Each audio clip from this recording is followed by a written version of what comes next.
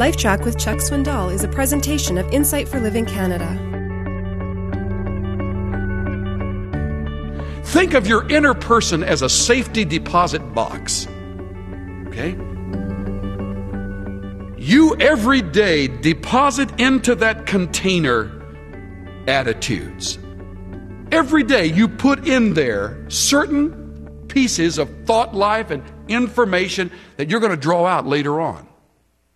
You will be able to draw out only what you have put in. Deposit boxes don't make money. They don't even draw interest. All you can get out of there is what you have put in under lock and key. Guard it, guard it. Don't let anybody come and slide into the back area and pull it out and stuff something else in there. Because when you draw on it, then you're going to get that. You've got to take what you put in. Guard your heart with all diligence. That means when you choose friends and they're given to a lifestyle different from your commitment, you are putting that into your box and you're going to draw it out. When you run with panic-stricken people, you'll panic when the bottom drops out. If you run with profane people, you'll curse when the bottom drops out. If you run with people that are given to gogudzo, grumbling, you'll grumble when the bottom drops out. You focus on the living Christ and you have placed into the deposit His kind of thoughts. Proverbs 12:25 says some of the thoughts weigh us down. Proverbs 15 says some thoughts lift us up. No time to get into it. You'd make a choice to be weighed down or lifted up. The summer of 1967 it was, on a barge about 50, 60 yards from the shoreline of the Chesapeake Bay, young, attractive, vibrant, athletic young woman dived into the murky waters of the Chesapeake. Her head hit a rock. It was more shallow than she expected. And the story of Johnny Erickson's life is now history. Suddenly she saw her life would be different. No more sports cars, no more horse shows, no more lacrosse matches, maybe no more dates. She recalls, I was devastated. Devastated. My life had been so full.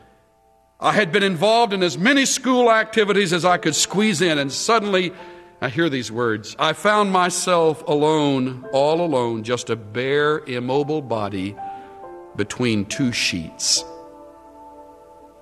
My hobbies and possessions were meaningless to me. Those beautiful horses in the barn, which I used to trick ride, standing on their shoulders, I would never ride them again. I couldn't even feed myself. I could sleep and breathe. Everything else was done for me. She tells the tragic story of being upside down in this harness affair on this bed where they turned her to keep from the bed sores.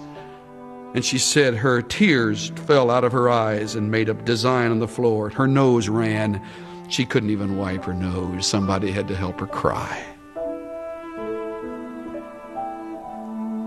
Since then, this beautiful woman admits my outlook has changed. That's an attitude.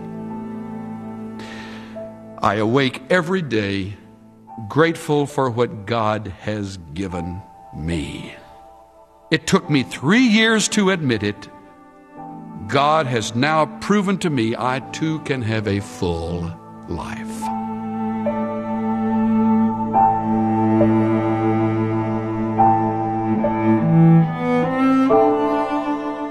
We can always find reasons to grumble, but complaining drags us down and leads to discouragement, depression, and disappointment.